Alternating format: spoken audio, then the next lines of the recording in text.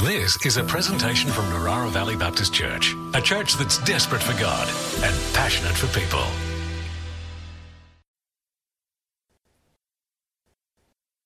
I got when I graduated year 7 in my Lutheran primary school. And this study Bible essentially informs the majority of the sermons that I preach here at MVBC. Every time I write a sermon, I'm heading straight to this book first to read the commentary in the bottom half of the book. My Lutheran upbringing means so much to me. I think I was in a Lutheran church from 0 to 18, and it informs everything I do.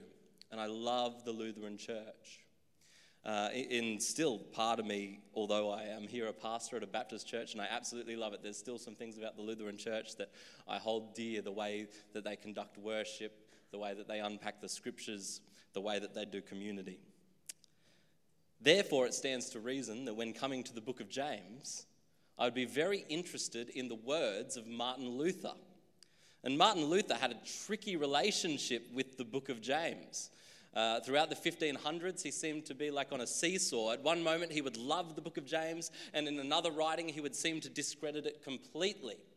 And during the 1500s, one of the things that that Martin Luther said, was that the book of James was an epistle of straw, or a letter of straw. He was concerned because, the word Jesus and talking about Jesus, it sort of just vaguely happens in the book of James only twice. And he would say a book in the Bible should be full of stories about Jesus. As he read the book of James, he also thought, this book seems a bit harsh. It seems contrary to the writings of Paul, which are full of grace and full of gospel. But the book of James seems very harsh and very directive. How can that be possible? And so he said, all the other epistles are epistles of gospel, and this is an epistle of straw.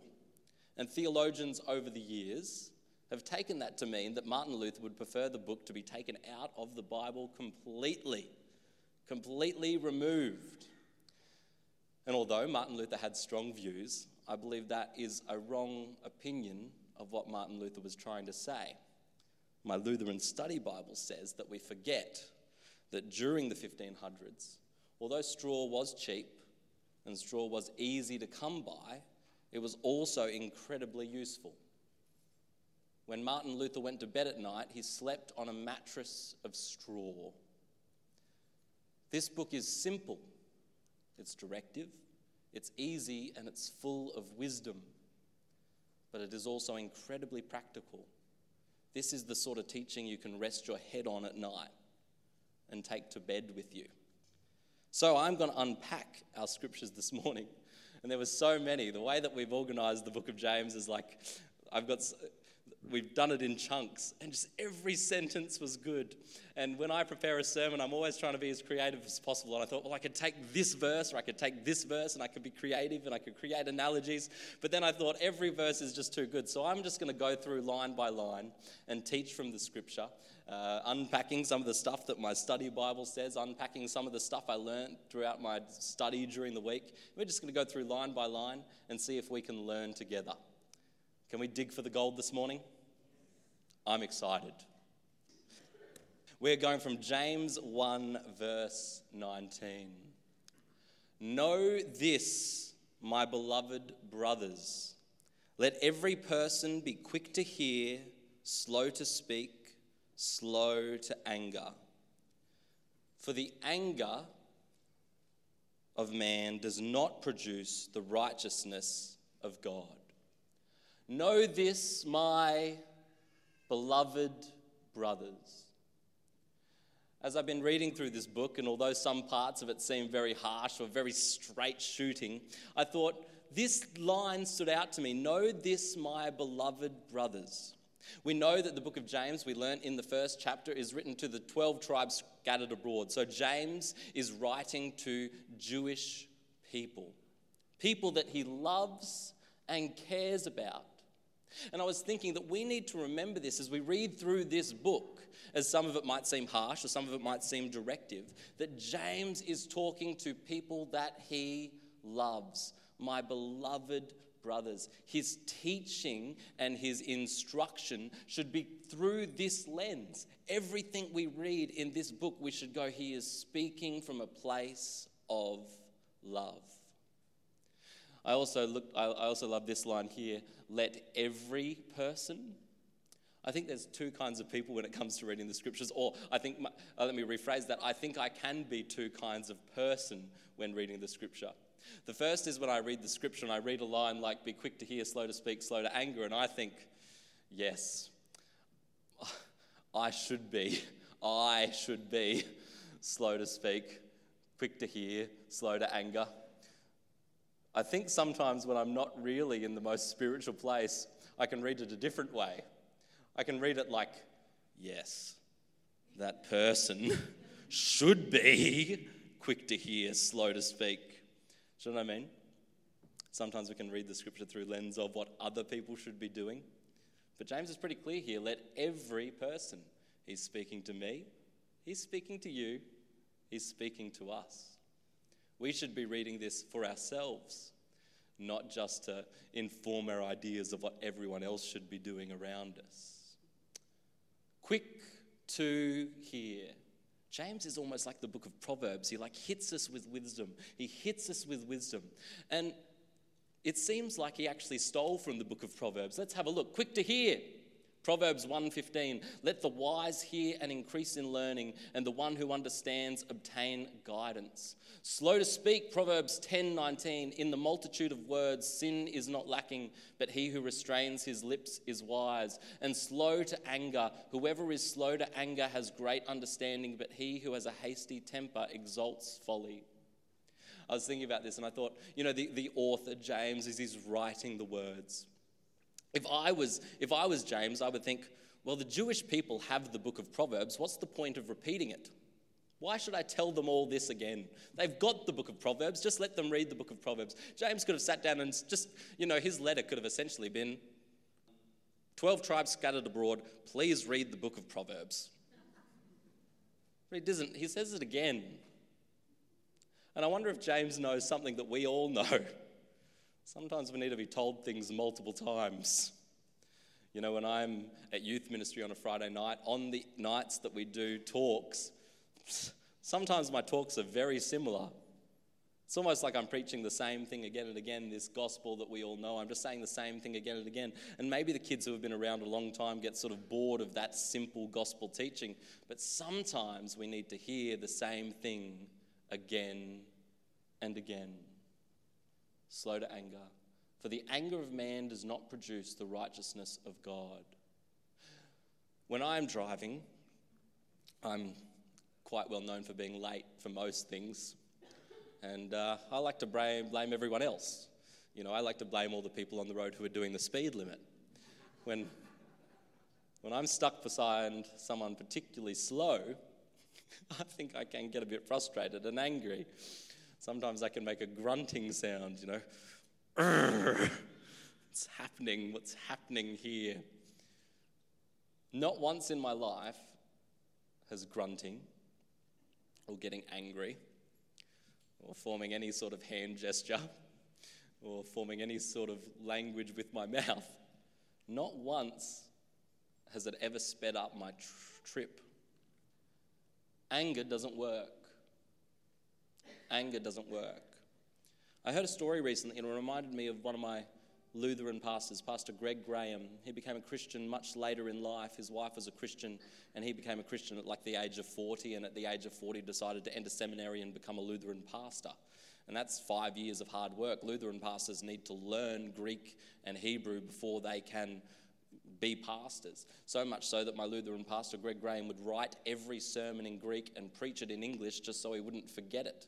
A great man made that decision at 40 years old. He told this story once in a sermon that he was mowing the lawn and he said he was always an angry man. And he worked with people and people made him angry everywhere. He was angry at life, angry at work, angry at children, angry. And he says he remembers vividly the moment he was saved. He was mowing the lawn, particularly angry about a specific moment. Mowing the lawn, just stressing while he's mowing the lawn, just over and over again in his head, mowing the lawn, not a Christian man, but angry. And in the moment of anger, he thought about his wife, who was a Christian. And in that moment, he had this fleeting thought, if this is real, maybe anger could go away if I was to believe in Jesus. And so he's angry. And he stops. He says, God, if you're real, take this anger from me. And in that moment, he said, the anger left. He became a Christian and entered Bible college. Now, I'm not saying that's going to happen for every one of us, but anger doesn't work. Righteousness comes from Christ and our belief in him. And when my Lutheran pastor, Greg Graham, turned to Jesus, his anger left and righteousness came through. Pretty amazing. I don't know if any of you have a similar story. I'm sure some of you do. I don't know if some of you need to go mow the lawn this afternoon and pray that God would take your anger. I live in an apartment. I don't have lawn, so I guess I'm just going to have to live with it. Just kidding. We can all find ways to pray. Therefore, put away all filthiness and rampant wickedness, and receive with meekness the implanted word, which is able to save your souls. If James was an angry man, you can imagine him wagging his finger. Therefore, put away all your filthiness and your rampant wickedness, and receive with meekness the implanted word. But I wonder if James isn't wagging his finger. I wonder if he's inviting us into a better way to live. Would you like to hear a joke? Would you like to hear a dirty joke? The boy fell in the mud. This is me in Israel near the Dead Sea, covered in mud. I was very filthy. This word filthiness here, when I look it up in the Greek, literally means, like, it comes from the word dirt. It literally means dirty, like covered in dirt. That's literally what this word means. Therefore, put away all filthiness. And here I was, covered in mud and dirt and filthy. Recently, I decided to clean my white shoes. They'd gotten very dirty. And so, found some gumption and a toothbrush. And I went to work. And I tell you what, they're sparkling and new. Can't you see them? They're shining in the lights. You know, when I go wear my shoes into the world, it's not the shoes' fault that they get dirty. When we go out and about in the world, when we live our lives, it'd be so easy to get covered in the dirt. When I go to Israel and the Dead Sea and there's just mud everywhere and your feet are sinking in and you're just getting cut, it's almost like it's unavoidable. But this is what I know. Dirt can always be washed off. I can always get the gumption and the toothbrush. I can always get in the water, under the shower and get clean. I know for me that putting away my filthiness is coming back to Jesus again and again, the one who can save me, the one who can clean me from all that filth. Therefore, put away all filthiness and rampant wickedness. This word wickedness is a strong word.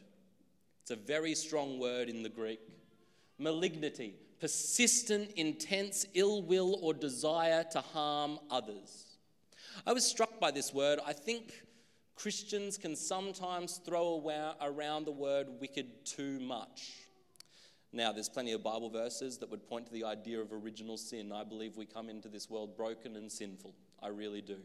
Each and every one of us needs to be saved. Each have fallen short of the glory of God from the moment we are born. We all need Jesus. But I think we can throw around this word wickedness too much. Persistent, intense ill will or desire to harm others. I think I want to be careful with this word. I don't think I want to use it too much to label others. I think it's much best used when we're trying to label ourselves, when we know we are in a moment of persistent, intense ill will or desire to harm others. The truth is, we do live in a world where wickedness exists. There are people that take drugs to nightclubs to put in people's drinks. There are warlords in Africa who steal children and bring them into armies. We're all involved in a little bit of wickedness. You know, I don't know if you've ever heard of blood minerals. You might have heard of blood diamonds that are unethical, mined because, you know, it's very unethical work environments in those mines. But you very rarely hear of blood minerals. There is a mineral or a metal in our phones that helps it vibrate. You know, anything that vibrates, any bit of technology that vibrates, there's this tiny little bit of metal in our phones that causes our phone to vibrate. I forget the name of it, but I know it's a blood metal, which means the way that the tech companies get that metal is through incredibly unethical mining situations in foreign countries, something that we all participate in. The saddest part is those companies know. There's unethical clothing, there's unethical chocolate, there's unethical... Perhaps we could be a little bit more understanding when people in our world are persistent and have persistent, intense ill will or desire to harm others. Perhaps we as Christians can be part of the solution to put away the dirt and to put away the wickedness and receive with meekness, of course, with gentle humility, the implanted word, which is able to save your souls. So instead of having this reaction of anger at the world, instead of wanting to speak and fix everything, maybe what we need to do is receive with humility and meekness the implanted word. Which reminds me, of course, of the parable of the sower. How do we receive the implanted word? Well, we have to be good soil. We have to be ready to receive it. I don't have time to unpack this scripture from Matthew 19, but I encourage you to go home and read again the parable of the sower. The idea of the farmer who goes out and scatters the seed, and some falls on the path, and some falls in the weeds, and some falls on the rocks, and some falls on the good soil. And the seed that falls on the good soil, it's implanted and it grows and it springs forth. That's what I want to be like. I want to be someone who can receive the implanted word of God, but not just for me. I want it to spring forth. I want it to grow out of me. I want to create more seed for others. This is important. I don't just want to hear the word. I want it to spring forth. I want it to clean me from all my dirt. I want to be able to take it into this wicked world where wickedness is rampant. And I want to be someone who can engage in ethical practices. And I want to be someone who can protect people from wickedness. I want to shine a new way and shine a new light. But be doers of the word, not hearers only, deceiving yourself. I loved this during my study. This word doers. Be doers of the word. I love this word right here. The word in Greek means a maker, inventor, lawgiver, composer of a poem, a composer of music, the author of a speech. Not just to do it, but be a maker of the word. Be a composer of the word. I just thought this was like interesting language to use about like putting the word of God into our lives, to be a maker of it. What could this mean? And what is the word here referring to? The author here is certainly referring to the Jewish law. He's writing to Jews, and he's certainly referring to the Jewish law. Most theologians would agree with that. I shouldn't speak in, what do you call that when you speak in too many... Yep, absolutes. I shouldn't speak in absolutes. Most theologians would agree he's referring to the Jewish law. But it is also important for us as the reader to understand that Jesus fulfills the law. And John talks about the word being Christ himself. The other books of the Bible talk about the word being written on our hearts. So we need to understand that this word here can, for us, refer to the idea of Christ and how he has fulfilled the law in us. And when we trust in him, we have the righteousness he gives us. He fulfilled the law in our place, and we can trust in him and his teaching and his words. Do unto others as you want done unto you. This fulfills all the law and prophets. Be doers of that. Be doers of the gospel. Be doers of the kingdom. Be doers of Christ. Be makers. I wrote some lines that this made me think of. I don't just want to have joy. Let's take a gospel principle. I don't just want Jesus to come into my life and be implanted. I just want to have joy. I want to create joy. I want to have love, joy, and peace, absolutely. And I want to be someone smiling, and I want to be peaceful when I lay my head on the pillow, and I want to have a lot of peace. But what if I could create love, joy, and peace? What if the implanted word could spring forth from me in a way that doesn't just affect me, but I can go into youth on a Friday night, and I can create joy, and I can create love, and I can create peace? What if I can walk into my workplace? I guess it's different for me because I work in a church. But what if I can walk into my workplace and I'll put myself in any of your shoes. What if we walk into our workplaces and we create love, create joy, create peace? Not just to have it for ourselves, but to create it. I think that's cool. And I don't just want to see the light, and seeing the light is good. I don't just want to see the light. I want to create light. I want to be the light. I want to walk into all filthiness and wickedness and be light in the darkness. Not just to see it.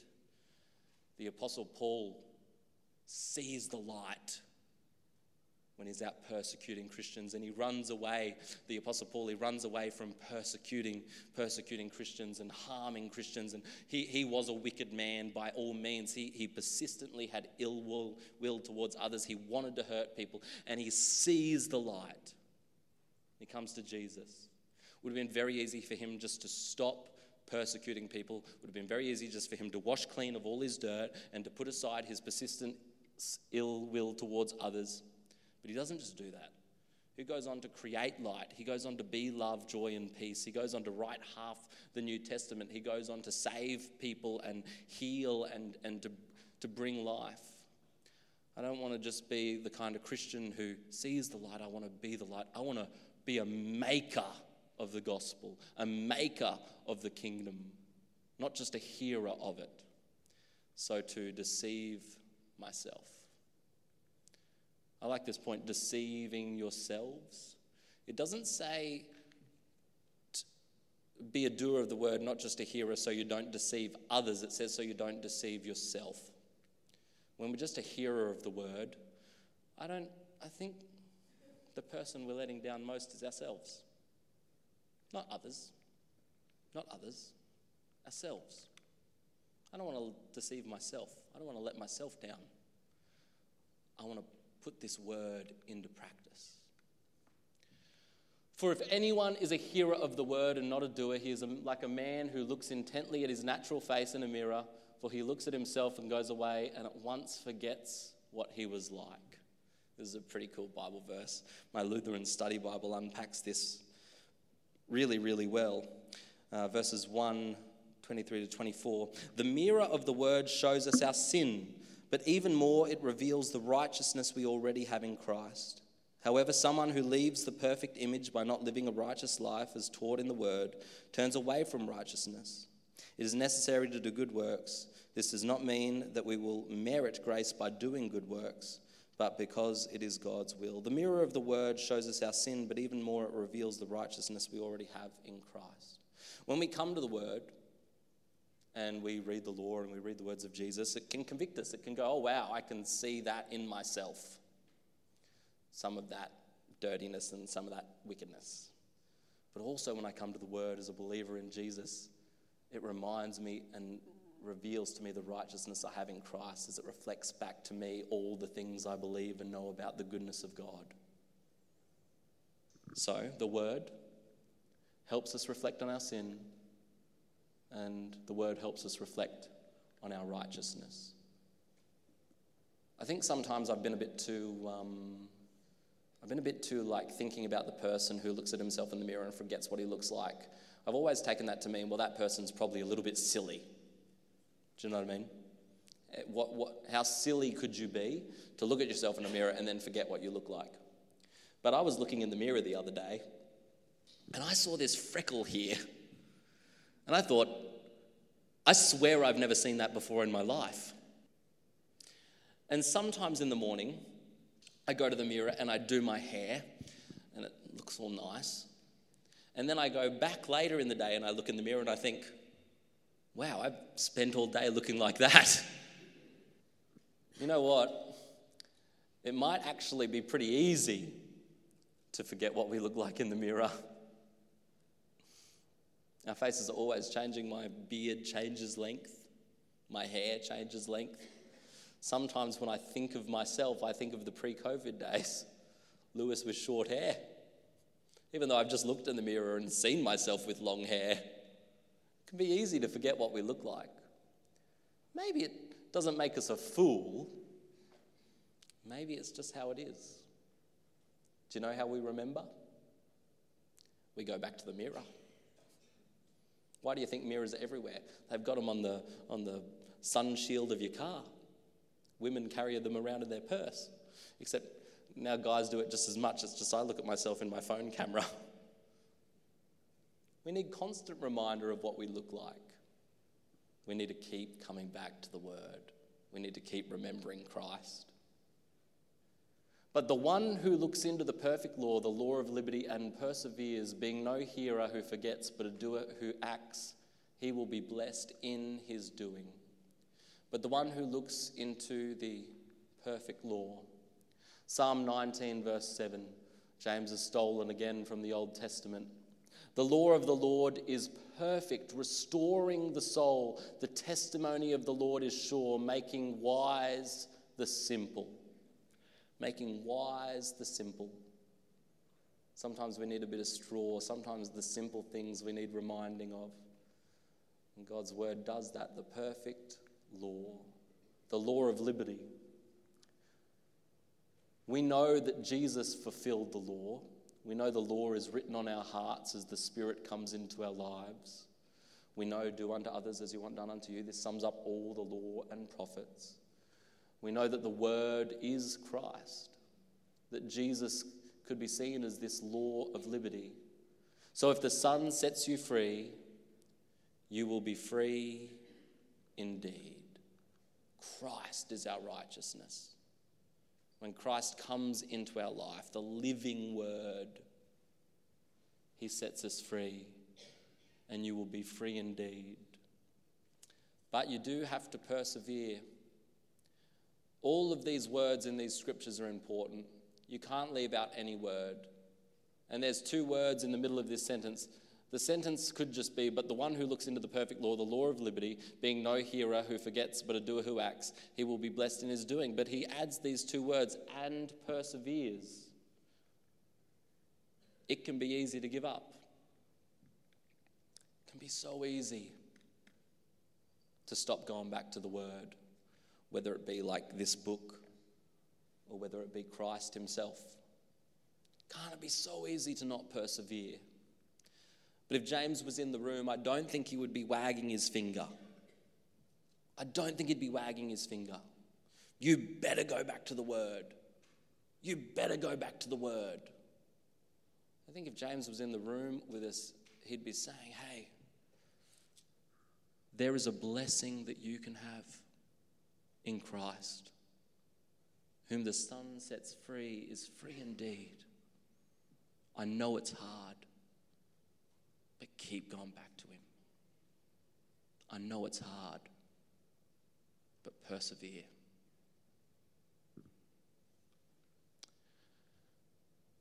And you will be blessed, and he will be blessed in his doing. You are blessed in the doing, not because of.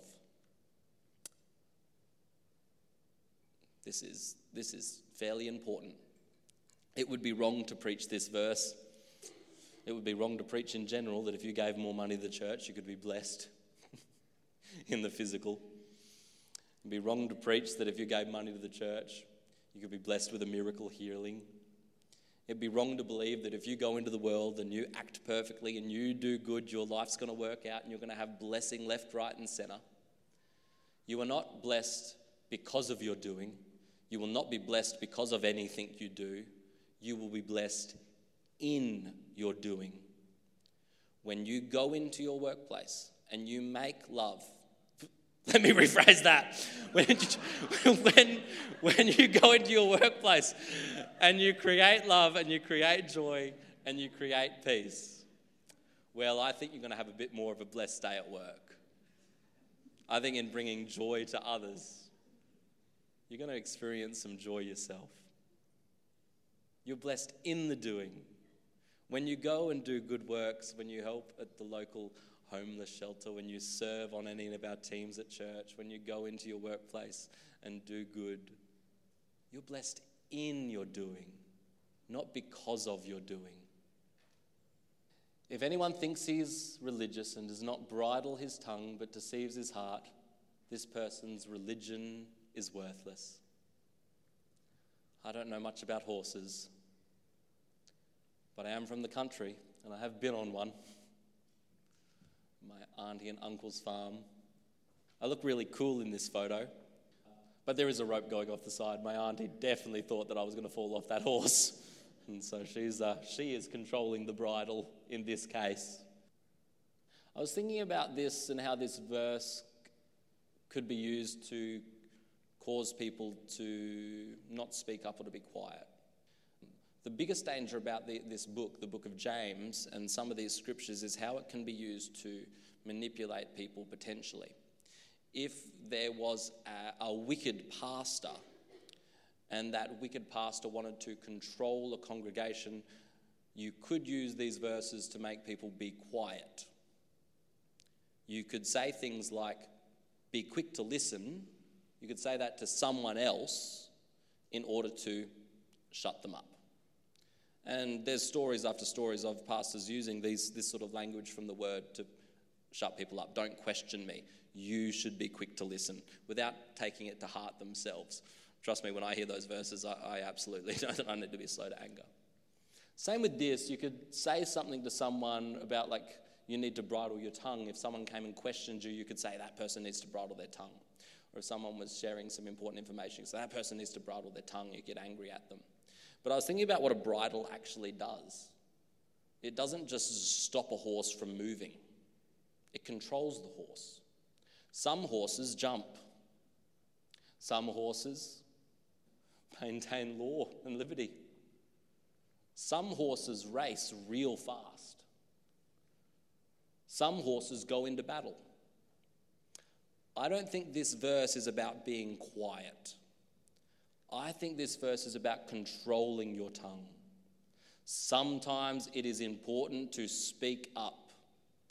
We just have to be in control when we do.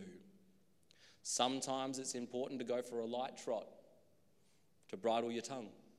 Sometimes it's important to jump and share the gospel far and wide. Sometimes it's important to maintain law and liberty. You might have to use your words to do that. Sometimes it is important to race. Sometimes it's important to go into battle. The bridle doesn't stop the horse, it controls it. This verse is not saying, be quiet. This verse is saying, be wise. Be wise. Religion that is pure and undefiled before God the Father is this: to visit orphans and widows in their affliction and to keep oneself unstained from the world. I'm going to do a little side note here. My biggest pet peeve in the church, and sorry if you say this, I'm not judging if you say this, I'm just going to say it's my biggest pet peeve, and I understand where you're coming from and why you would say it. I understand why it is helpful for people, but I'm going to say what my biggest pet peeve is, and if you say this, I'm not saying you have to stop saying this, it's just my biggest pet peeve. When people say, it's not a religion, it's a relationship. Has anyone ever heard that? Maybe you've said it yourself. It's not a religion, it's a relationship. This is my biggest pet peeve. I'll give you a quick rundown on why it's my biggest pet peeve, because the word in English, religion, literally means to believe in a supernatural God, which I do. And the word, when you look at the etymology, it's all about like binding, like sinews and like tendons and stuff like that. So it's literally to bind, like to be bound to a supernatural power. And I have a religion. I feel like I am connected and bound to my supernatural God. And so I actually think the better sentence would be, it's a religion and a relationship. It's not a religion, it's a relationship. So when people ask me if I'm religious, I say, yes, I'm religious. Because when people ask me if I'm religious, they're not asking me if I walk around my house with a chain ball of smoke. They're asking me, do I go to church? So when someone asks me if I'm religious, I say, yeah, I'm religious, and I'm pretty active in my local church, and I have a really good relationship with my God. I speak to him, he speaks to me. That's sort of how I would define that. And even in the Greek, it really does mean a belief and a worship in a God. We all have a belief and we all worship something, even if it's not a God. Everyone out there has a religion. But religion that is pure and undefiled before God the Father is this. And we've all seen religion that's not so pure. I don't even have to delve deep into it. You've seen it. I've seen it. We live in a broken world. But religion that is pure and undefiled before God the Father is this: to visit the orphans and the widows. I don't want to just only use these two words. I think in context, in that time period when this book was written, orphans and widows, they were really the helpless people of the world. The helpless who can offer us nothing in return. In our world, the helpless might look different to just orphans and widows. There are a lot of helpless people who can offer us nothing in return. How would our pure religion help those people? I didn't circle this word, but I really like this word visit, to visit orphans and widows in their affliction.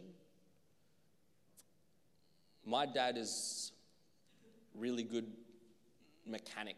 He's great with engines and he loves boats. I think I've said it before. My dad loves boats so much I'm named after boats. Lewis is a brand of ski boat. Ramsey's a brand of ski boat. That's my middle name. My dad loves boats. He was in the Navy for 20 years. He was a stoker. He was a shipwright.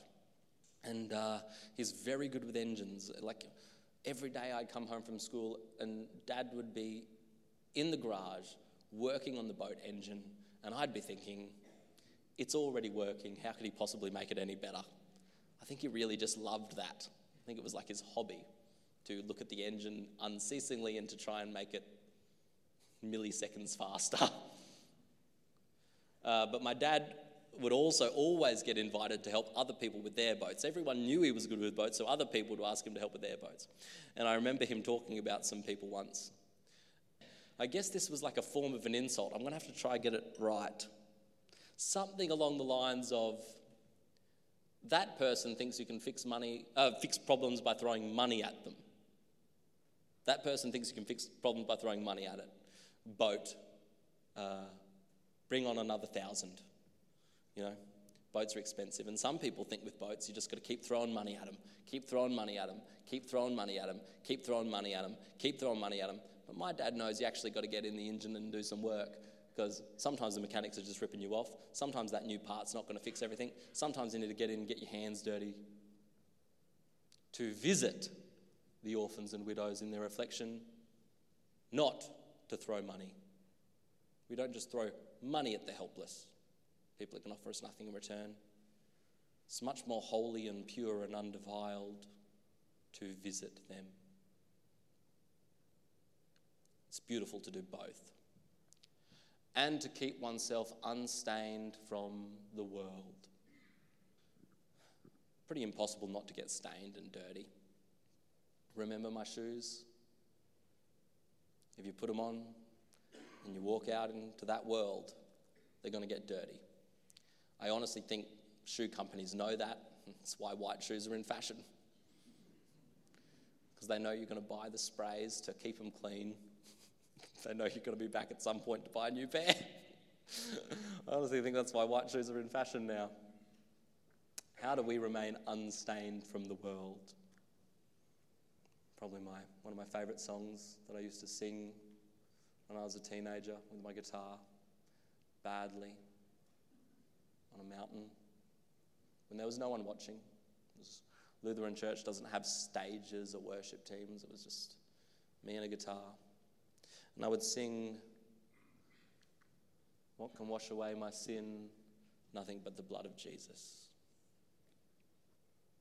What can wash away my sin?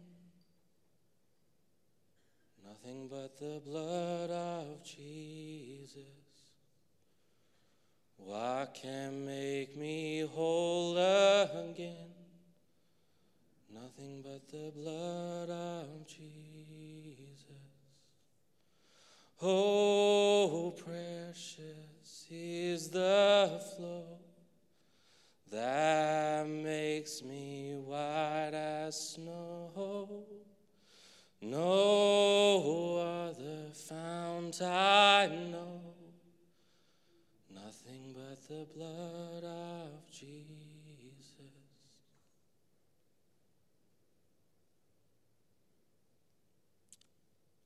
I know it.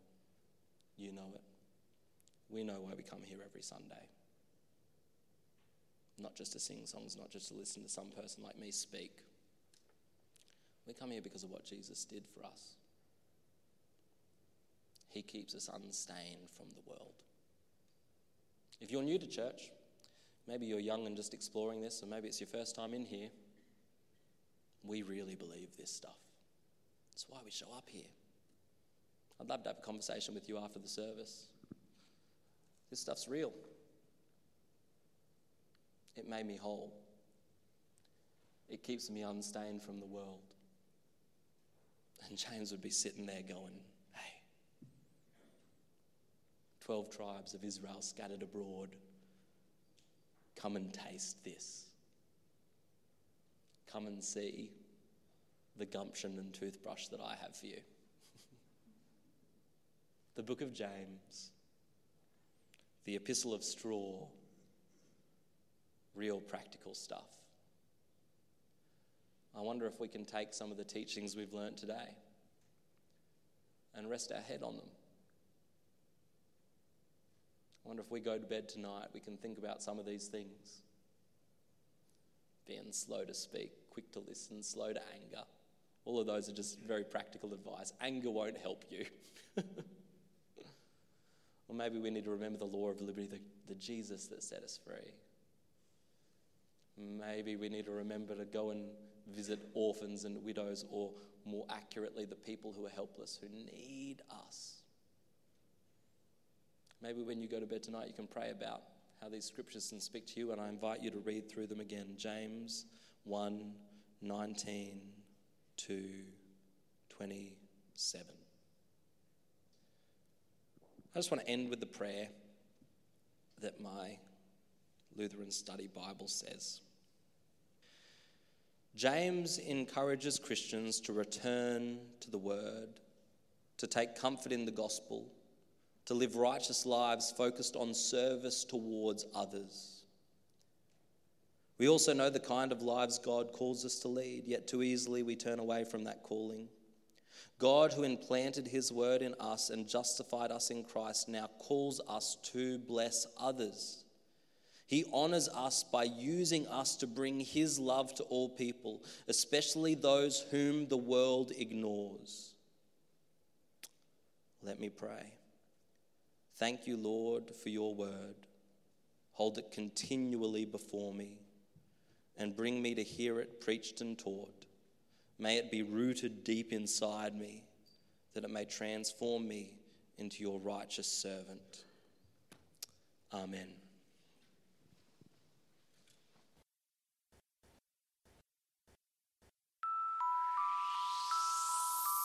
This has been a presentation from Narara Valley Baptist Church, a church that's desperate for God and passionate for people. To continue the conversation, we invite you to join us Sundays at 9:30 a.m. and 5 p.m. or on our website at www.nvbc.info.